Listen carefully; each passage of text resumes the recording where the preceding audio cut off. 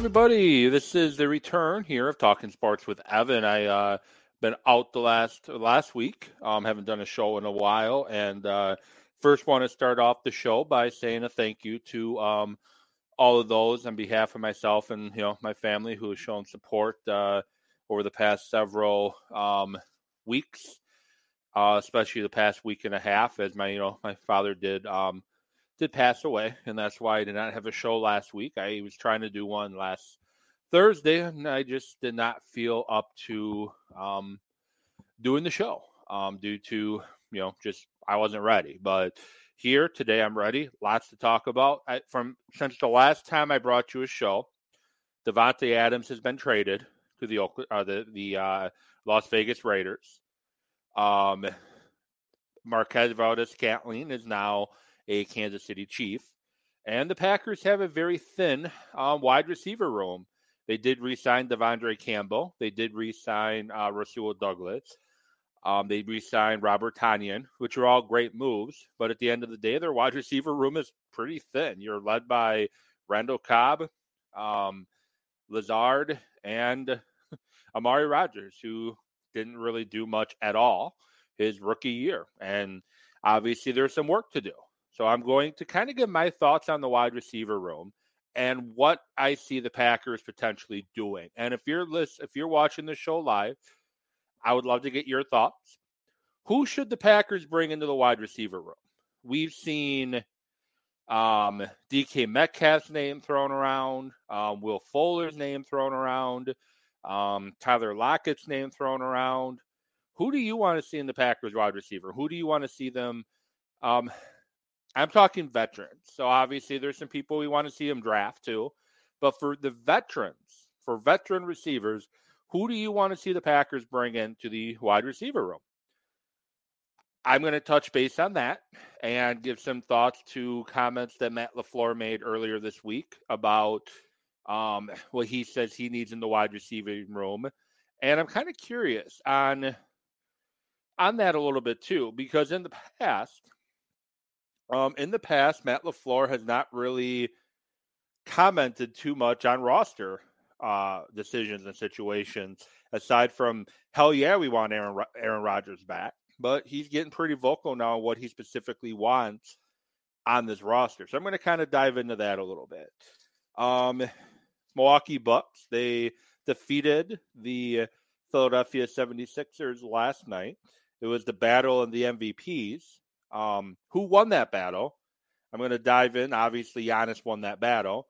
But I'm going to dive into that a little bit and talk some Bucks and my concerns going into the postseason. I know I've been one most of this season saying just relax, come playoff time, that's what we got to worry about. But there are some concerns I have. And I'm going to kind of break down a little bit what those concerns are and what they kind of need to fix in the playoffs and in order to repeat, and if I think they can. And give some Milwaukee Brewer predictions. Do you have some Milwaukee Brewer predictions? How many wins do you think the Brewers will have in 2022? I'm going to give some predictions on that and what I expect to see out of the Brewers this season as well. And WrestleMania. I do like and enjoy professional wrestling. I'm not as big of a fan as I used to be, but I do get up for the events like WrestleMania.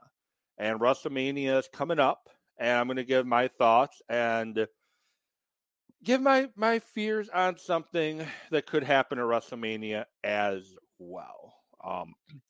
But with that, like I said, I want to thank you all for watching, listening, streaming, however you're listening or viewing Talking Sports with Evan. Podcast will be posted a little later today, or a little later tonight after the show. Anywhere podcasts are found, you can get it. Spotify, iTunes, Spreaker, you name it, you can find it. It's out there. Pretty much anywhere you can find podcasts. You can listen to this show, and any other show that I've done in the past is also there as well. Talking Sports with Evan is where you find it. So going to start off with the current the current state of the Packer wide receiving room. I did mention in my intro that right now they have Randall Cobb, they have Amari Rodgers, and they have Lazard. Pretty much it in the wide receiver room. Yeah, you also do have Malik Taylor and Winfrey as well. I guess what I'm trying to say is you don't really have anybody that is going to really strike fear in opposing defenses right now, the way Davante Adams did, and when healthy, believe it or not, the way MVS did. MVS was a guy that could take the top off the defense. You had to worry about him. Yes, he had injury issues. Yes, he had some consistency issues catching the football. But at the end of the day, you had to account for what MVS brought you. I guess the first thing is I didn't get a chance to kind of give my reaction to Davante Adams being traded. I was, like most, taken by surprise. Usually, you hear rumbling about it possibly happening, and you didn't hear anything about Davante Adams being traded until it happened. Even with Tyreek Hill, it came out about an hour or so before he actually got traded that the Chiefs were looking to move him, and the Dolphins moved very quickly to get a deal done. Apparently, the Packers and the Raiders were in conversation since the Saturday before the trade happened. And like Green Bay, typically very close to the vest, the Raiders close to the vest in this situation as well. And Davante, the trade gets negotiated and done without it leaking to anybody at all, which was quite surprising because, like I said, typically this type of information with these type of names, Davante Adams, typically it gets leaked out early that this is possibly going to happen. But somehow it got through to the league office before it got leaked out at all. It didn't get leaked out until it was basically done. And the Packers getting a first and second for Davante, I think is, to be expected. I know the Chiefs got a lot for Tyreek Hill, but you're also looking at, a guy a little bit younger too. And maybe the Packers are a little bit more desperate to move Davante for the fact that he was counting $20 million against their cap, and they couldn't do some of the moves they wanted to do unless Davante signed an extension, which obviously wasn't going to happen, or they traded him. And so maybe Green Bay was a little more desperate to get something done than the Chiefs were. So the Chiefs could kind of be more picky. And the Packers likely weren't negotiating with anybody except the Raiders. You had the Jets trying to get him. Apparently the Packers were kicked the tires on possibility of Tyreek Hill, if you believe the rumors. So the Chiefs had and if the Packers opened the trade up to anybody, I'm sure they would have had a lot of competition for Davante. But I think they wanted to be respectful to Davante. They knew Davante's intentions, and he's probably only going to sign an extension with the Raiders, which was going to extremely limit what you could get in return for a trade. So could the Packers got more for Davante? Possibly, but I think they did it out of respect for Davante and also knowing that it was probably going to get the best they were going to get is from the Raiders. But Davante's traded. As I said, I was shocked like anybody else. Was not expecting Davante to get traded. I was expecting him to eventually play on the franchise tag if it all push came to shove. I know he said he wouldn't, but that's kind of what I was more expecting. But he probably figured he played this past year and the last year of his contract going all out, even coming back into a game after a hit to the head that should have been a penalty. He still came back in after that and continued to play against San Francisco in the regular season and ended up winning the game for Green Bay. So maybe Davante was like, you know what? I risked myself last season. I'm not doing that again this season. So, but just my quick thoughts on Davante. But now the question is, what does Green Bay do now? The Chiefs were very quick to sign MVS following the trade of Tyreek Hill. The Packers are looking to bring him back following Davante trade. But Packers are only going to, I think, give him a 1-year contract. He wanted a little bit more job security. He ended up signing for a 3-year deal in Kansas City, which I'm fine with. I like MVS the person, but he's a guy I think you could do better than and now we get to see if that's the case. So, but now the Packers have a lot of work to do to get this room up to par so the Packers can hopefully compete for a Super Bowl in 2022. So, what are the Packers' options? So, here's my top choice. Okay, this is my top choice.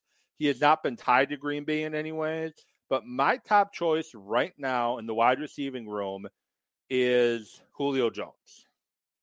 And I know what you're thinking. I know you're like, why he can't stay healthy? What's the point? He hasn't played a full season in a while, but hear me out for a minute. When the Packers signed Charles Woodson, all the same things that are being said about Julio Jones was also said about Charles Woodson. And I don't think Charles Woodson missed many games as a Packer early on. I think his last year in Green Bay he did. But he was a really good Packer for a very long time. And I think Julio Jones could be that guy on offense. You look at his numbers last year in 10 games, he had 31 receptions for 434 yards and a touchdown. He's not quite Julio per se, but injury issues. But he has 879 career receptions in the NFL, 848 of them with the Atlanta Falcons during his 10-year career.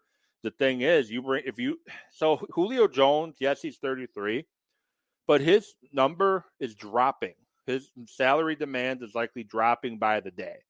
So you get Julio in for a 1 or 2 year deal, add some void years, minimize the cap hit in 2022, stretch it out with some void years or voidable years in 2023 and 2024. And Julio has a lot to prove. He wants to continue to play in the NFL and probably get paid. So he spends a year playing with Aaron Rodgers. He's likely going to probably get paid because Rodgers is a guy he's probably going to lock in on him and take advantage of having Julio Jones. My thing is, the Packers have 2 first-round picks. I don't want to use either of them personally to bring in a veteran. So that's why I want to go the free agent route. Another guy keep your tabs on for Green Bay is Will Fuller. And the reason why I bring Will Fuller up, because the Packers 2 years ago at the trade deadline had a lot of interest in him. Probably dodged the bullet when they didn't get him because he was suspended for 6 games shortly after for PED use. But he's a receiver that can, Matt LaFleur talked about he needs a guy that can stretch the field, take the top off the defense. He averages his career average 14.7 yards per reception. In Houston, he was at 14.9. He averaged 16.6 yards per reception his last year playing in Houston. He's averaged 15.7 yards per reception, 15.1 yards per reception. He's never had a 1,000-yard season, but he's still relatively young at 27. He, as I mentioned, can stretch the field. It does come with risks. As I mentioned, he did have a 6-game suspension for PED use 2 years ago. So that's obviously a concern. If he gets suspended once again, he could miss the entire season, and now you're wasting money on somebody that's not available. And availability is a big thing. And he's had some injury concerns too. He's never played in all 16 games in a season. Career high is rookie year of 14 games, but he's played in 10, 7, 11, 11, and 2. Obviously, some injury concerns, but he's a guy that's damaged goods. Again, sign him to a shorter contract, 2 to 3 year deal, make it incentive based, and he's a guy that might want to make a big payday yet, and a big year in Green Bay could do that. And as I mentioned, he's a deep threat who can take the top off the defense. He had 8 touchdowns in 2020. He had 7 in 2017. He's a guy that I think the Packers could potentially bring in. And then you got Jamison Crowder, and I bring him up because those are my guys in the free agent market that I would prefer. The issue with Jamison Crowder is he is not very big. He's 5'9", 177 pounds. And his career, he's got 409 catches for 4,607 yards. but he's another guy that's young, been in the league since 2015. So he's not that young, and he's probably more of a slot guy. And you have your slot guy already in Randall Cobb and likely Amari Rogers. So do you really need another guy? But he's the guy I like too. Other free agents available currently is Jarvis Landry, who's been a guy that's been struggling with injuries as well. T.Y. Hilton, who's getting up there in age. A.J. Green, and Odell Beckham. And if you bring in Odell Beckham, you're likely not going to have him for a good chunk of the season due to his torn ACL in the Super Bowl. So I guess the point I'm trying to make is in the free agency route, there's a lot of risks. Out of that group, Julio Jones is my favorite because he's a guy that's proven when healthy, he can be a difference maker, as he's had 1,000 yards, 1,500 yards, 1,800 yards, 1,400 yards, 1,400 yards, 1,600 yards, 1,300 yards. He's a guy that can make a lot of catches and a lot of yards. So he's definitely would be an upgrade with what you currently have. The Packers could always go the trade route. Two names being thrown around right now are DK Metcalf, which I think would cost you a lot. Plus, he's going in the last year of his contract, so you would have to extend him, and you're likely going to have to pay him Davante Adams type money or a little bit less. And if you weren't willing to, or if you had concerns on signing Davante Adams to that big of a contract, DK Metcalf's a guy that has consistency issues. He doesn't seem to give his full effort all the time. That's a concern to me. And then Tyler Lockett, he's the other potential trade piece. If I'm going to trade for a guy, which I don't necessarily want to, especially either of my first round picks, Tyler Lockett is the guy I would go trade wise. And obviously the Packers have the NFL draft. They got two first round draft picks now in the NFL draft, and they have a lot of different routes they can go at wide receiver. They could go with wide receiver in the first round, and this is a very deep class. And some of my favorites to keep an eye on, who may or may not be around at 22, if the Packers do decide to finally draft a wide receiver in the first round for the first time since 2004. Drake London out of USC, 6'4", 219. Typically, your typical receiver that the Packers seem to have looked for right now. Bigger guy, can block, he can run, great athlete. He had 88 catches for 1,000 yards and 7 touchdowns in just 8 games before a season-ending injury. He has a wide radius to catch the ball, and he's consistent with it too. Suffered a broken ankle in October. Likely not going to be an issue come training camp. Chris Olave, 6 foot, 187, doesn't really fit the Packers mold, but he's a guy that can do great after the catch. His career was 15.4 yards per catch. He had a school record 35 touchdowns, and he's a great route runner. He's shown that he could run great routes, and he's shown that he can run fast. He can run fast in and out of his breaks, and he's a guy that can push the defense a little bit, opening things up underneath. Other guy to keep an eye on, George Pickens, 6'3", 195 out of Georgia. Had 49 catches for 727 yards and 8 touchdowns in 2019 and missed most of 2021 with a torn ACL, came back for the national championship game. He's a guy I like.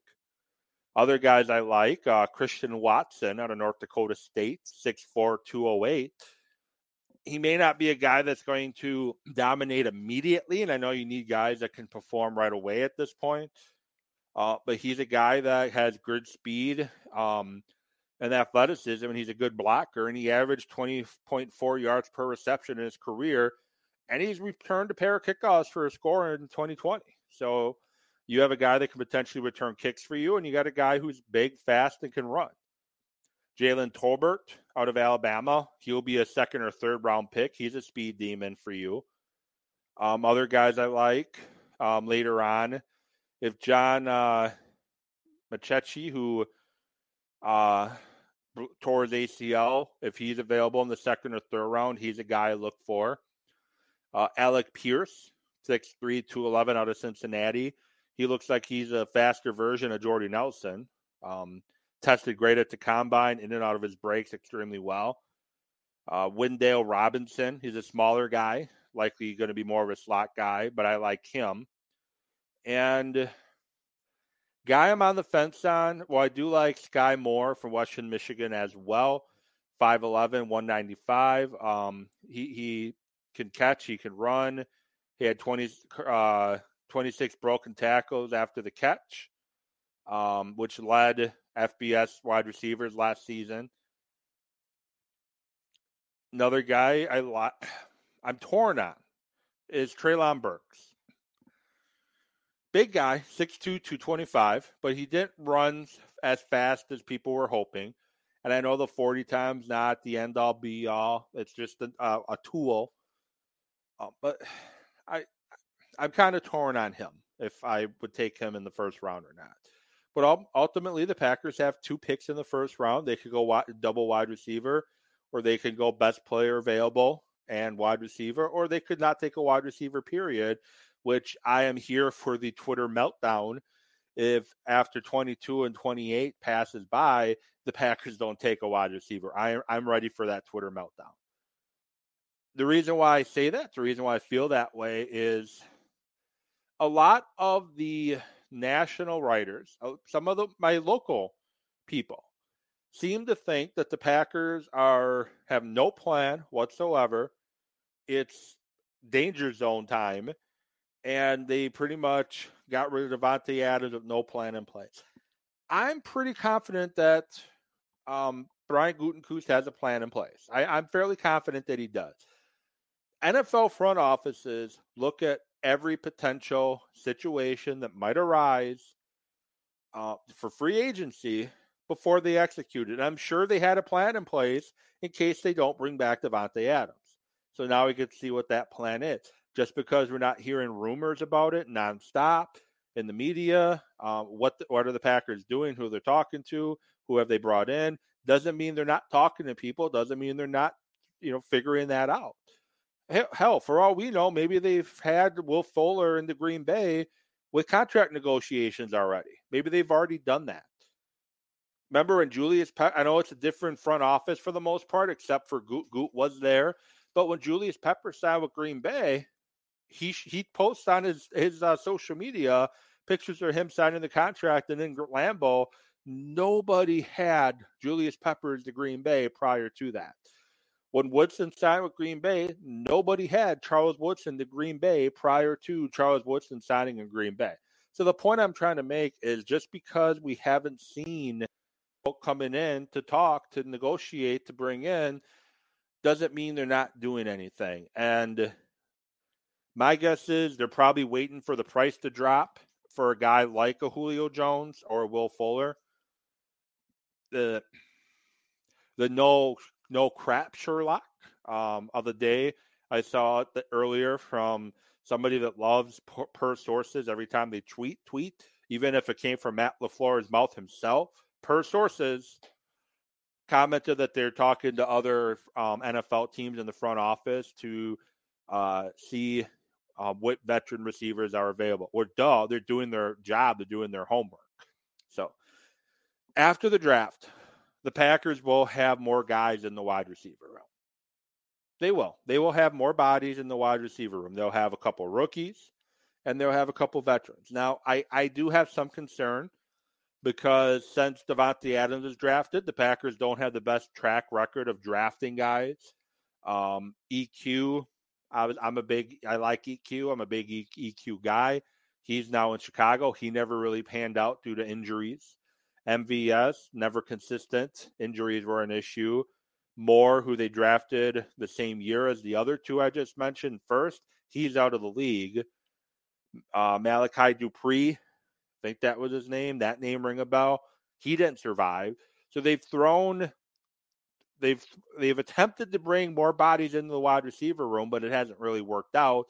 Lazard being probably the best guy they've brought into the wide receiver room since Davante Adams. So I do have some concern there. I trust the Packers front office. I trust Gutekunst on their plan, but I do worry a little bit that they're going to picked the wrong guy. That's just a worry I have. In other areas, the Packers need to focus on in the draft too. So if they don't take a wide receiver in the first round, again, I can't wait for the social media explosion if that happens. But other potential guys they need to take a look at is they need more defensive line help. Dean Lowry, great year last year, but they need more body. Slayton, Reed, Kenny Clark, those three mixed with Lowry and another guy, that could be a great room. Or you can always let Lowry go if you draft a top-notch D lineman in this year's draft. You can always let Dean Lowry go, and you save yourself $6 million. Edge position. I know they got Preston Smith back. I know they got Rashawn Gary, who's finally looking, or not finally, but he's looking like the guy who I thought he would be when they drafted him. I was high on Gary after they drafted him. You still need depth. You don't have anything behind those two. And this is a draft that has a lot of good edge rushers. They also could use another linebacker. Chris Barnes and Campbell are really the only two guys they have. Do you really trust McDuffie, who didn't really show much as a rookie when he had opportunities, pretty much a lot of opportunities due to injuries and then special teams play? Or Ty Summers, do you really trust those two? You definitely need to improve that room. Offensive tackle, they lost Billy Turner. I know you got Yosh Nijman that can kick out to right tackle. Elton Jenkins eventually could play right tackle if you need, but you need more depth. And Jenkins is going into the last year of his contract. He may play himself out of Green Bay, and you could use safety help. I like Savage, but he's inconsistent. You hope that year two in this defensive scheme of Joe Barry, he can take that next step, but he did not have a good year in 2022. He started to come on strong at the end of 2021 and 2020. After he hurt his ankle, he didn't play that well then. Ultimately, you got to have a contingency plan in place in case Savage doesn't take that next step. And Adrian Amos, probably in his last year in Green Bay as well. So you got to start planning for the future. Not saying you take a safety or offensive tackle or a linebacker in the first round, but you could definitely look at edge and look at defensive line in the first round as well. Again, wide receiver, everyone thinks they're going to go. Hence why I don't really think they're going to go that route, to be honest. And if they do, great. If not, I'm ready for the chaos that's going to happen. And then Matt LaFleur comments, and his first couple years in Green Bay, Matt LaFleur has relatively been quiet when it comes to personnel stuff. He lets Goot do his job, but he's commenting that they're going to have to add, they have significant issues at wide receiver, and they're going to have to add some speed to that wide receiver room. And anybody with half a brain knows that we've wanted more speed in that wide receiving room for a while. Devontae, as great as he was, is more of a possession guy and a great route runner. He wasn't a guy that's going to kill you with speed. Lazard's not a guy that's going to kill you with speed. MVS was inconsistent. You need more speed, though, than just one guy. So that's an obvious. But I'm wondering why LaFleur now is coming out, speaking out on what he wants with his roster, what he wants in his wide receiver room. I'm curious on the why now. Why not last year? Why not the year before? Why now? Is it because you liked what you had, or you didn't feel you had the place to really speak out because Gutekunst wasn't listening anyways? And after the fiasco with Rodgers, maybe you feel you have a little bit more say in what you're looking for. I think LaFleur is just more comfortable. I think he's more comfortable telling Gut what he wants. And it's great to see that, and it's great to have that, but just something that kind of made me think a little bit. Bucks. So first of all, last night we had MVP versus MVP. Joel Embiid versus Giannis. Two of the top MVP candidates in the 2022 season. Giannis definitely got the best of Embiid. The block to pretty much seal the game. He took over the fourth quarter, part of the third. The Bucks finally won a third quarter after, I think it's been a while since they've won a third. They finally won a third quarter, which kind of propelled them to victory. The Bucks clawed and fought their way back. They had a solid start. They crapped the bed in the second. They kept it within striking distance in the third, and they clawed one out in the fourth, winning the fourth quarter 37-27. And I said this a couple weeks ago, and I'll say it again. I don't understand why Giannis is not getting the MVP love anymore. And he really, even when he won the award, to be honest, he wasn't getting much love for MVP. The first year he won it, it was all about Harden should have won it. A lot of people were commenting his second year in a row he won it. A lot of people were trying to give it to LeBron James, basically because he was old and Kobe died. And LeBron starts talking about how it's they're not winning it on merit, they're winning it on other things, where the reason why people felt LeBron should win was because Kobe died and he was old. But you have Embiid, Jokic, Giannis as your likely top three in the MVP right now. But for the most part, all you ever hear talked about is Jokic and Embiid. And I'm not saying that Jokic isn't MVP worthy, but I put Giannis ahead of Jokic in the MVP race for the fact that I think we've seen time and time again the Bucks play much better with Giannis than without him. And the Nuggets, they're currently 6th in the Western Conference at 45-31. I don't know. I just think Giannis deserves more respect for it. My biggest concerns with the Bucks going into the playoffs, we've all seen it, is their third quarter. They tend to struggle in the third. The last two games they struggled in the second. But the third quarter has been an issue. They seem to come out of the locker room flat after halftime. That's something that needs to stop. And injuries would be key too, because when Giannis, Drew, and Middleton Giannis, Drew, Holiday, and Middleton all play, I can't think of too many teams that can beat Milwaukee. But if one of them is out of the lineup, they're more beatable, especially if Holiday is the one out of the lineup. They're very beatable. But I like the Bucks' chances. I like their chances in the playoffs against anybody in the Eastern Conference when they have their big three. Lopez being back too is huge as well. The bench is better with Lopez back because now you have Bobby Portis coming off the bench, and you have Pat Connaughton back from injury. Wes Matthews, who, yes, he's limited, but he's better in limited role, which I know he started yesterday. That was more for defense. But Wes Matthews is better in limited role. George Hill is better in the limited role. Carter has been extremely good since they traded for him. I've really enjoyed watching what Carter's done for this team. The Bucks bench is fine. With Lopez, with their starting five, with Lopez, Giannis, Middleton, Drew, and Grayson Allen, sometimes West, depending on matchups, your bench is fine when you have that five in. When you have to start Bobby Portis, when you have to start Pat C, when you have to start, Wes Matthews, now you're taking guys away from the bench. Serge Ibaka has been playing really well recently as well. He adds a nice depth off the bench. And come playoff time, they're going to shorten the bench anyways. You're going to have your starting five, and then you're probably going to have Bobby Portis, depending on matchups. He's better against some than others. Pat Connaughton, regardless of who you play. Carter, possibility. That's 8.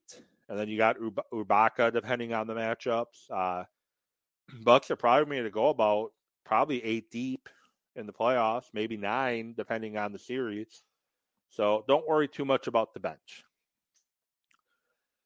Spring training well underway in Milwaukee. Brewers took a tough loss today against San Diego, but I'm very high on this Brewer team. And I know they didn't do a lot in the offseason, but I'm really high. I think Renfroe is a huge addition to this team in the outfield.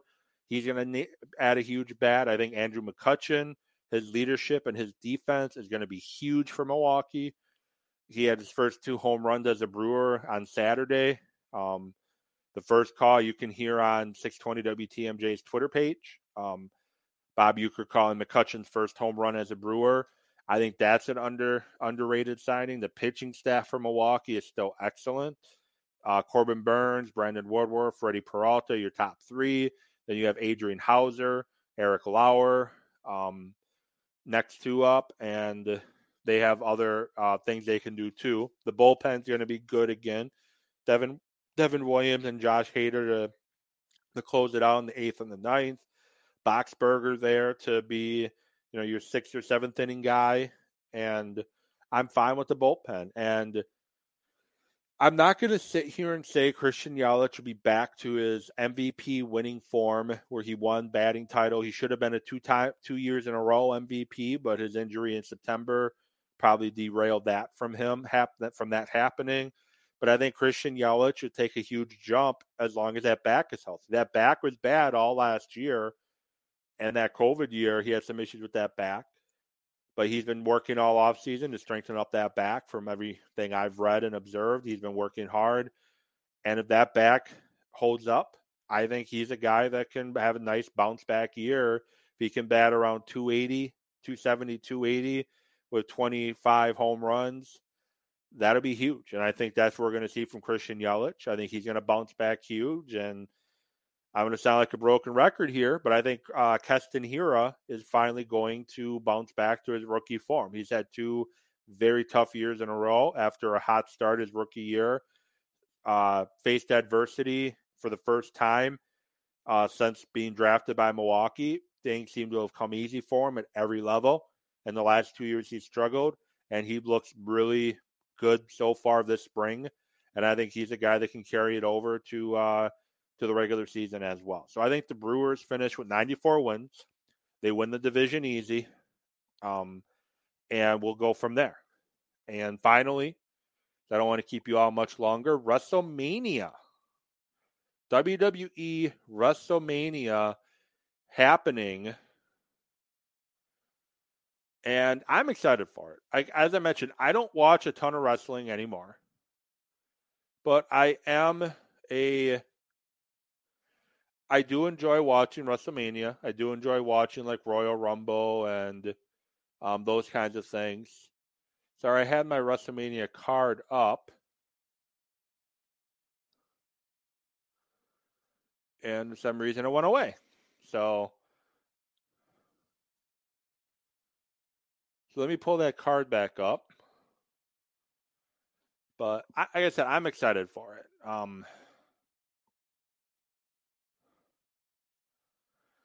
As of now, first of all, I think it's great that they now have it a 2-day event, Saturday, Sunday, instead of doing everything Sunday.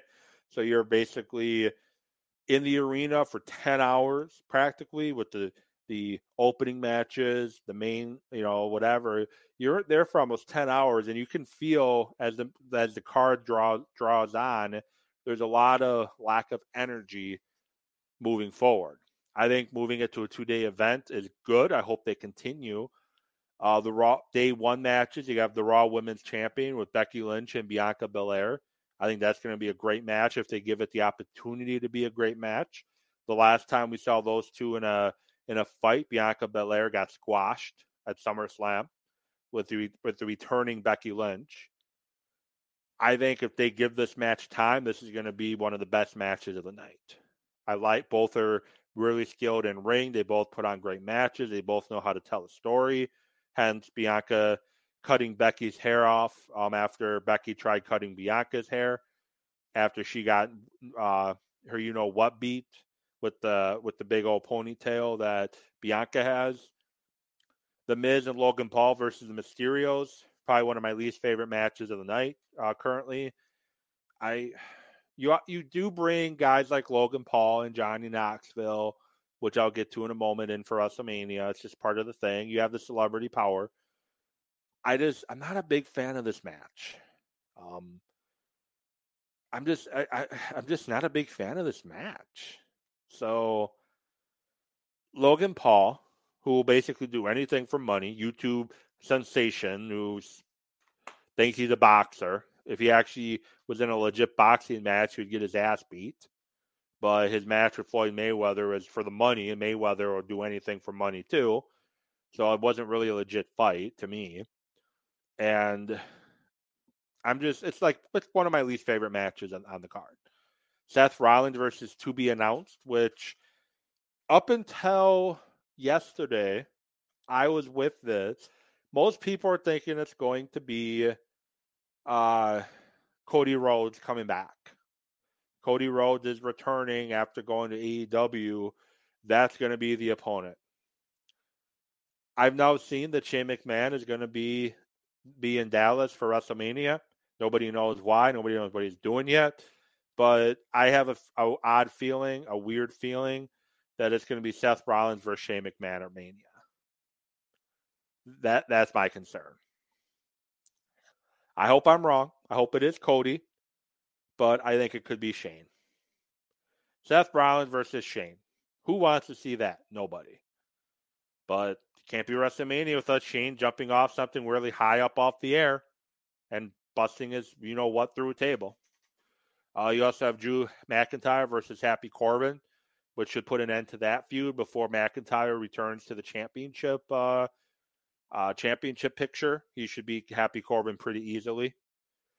The Usos versus Rick Boogs and Shinsuke Nakamura. I think they're going to have the Usos win that one.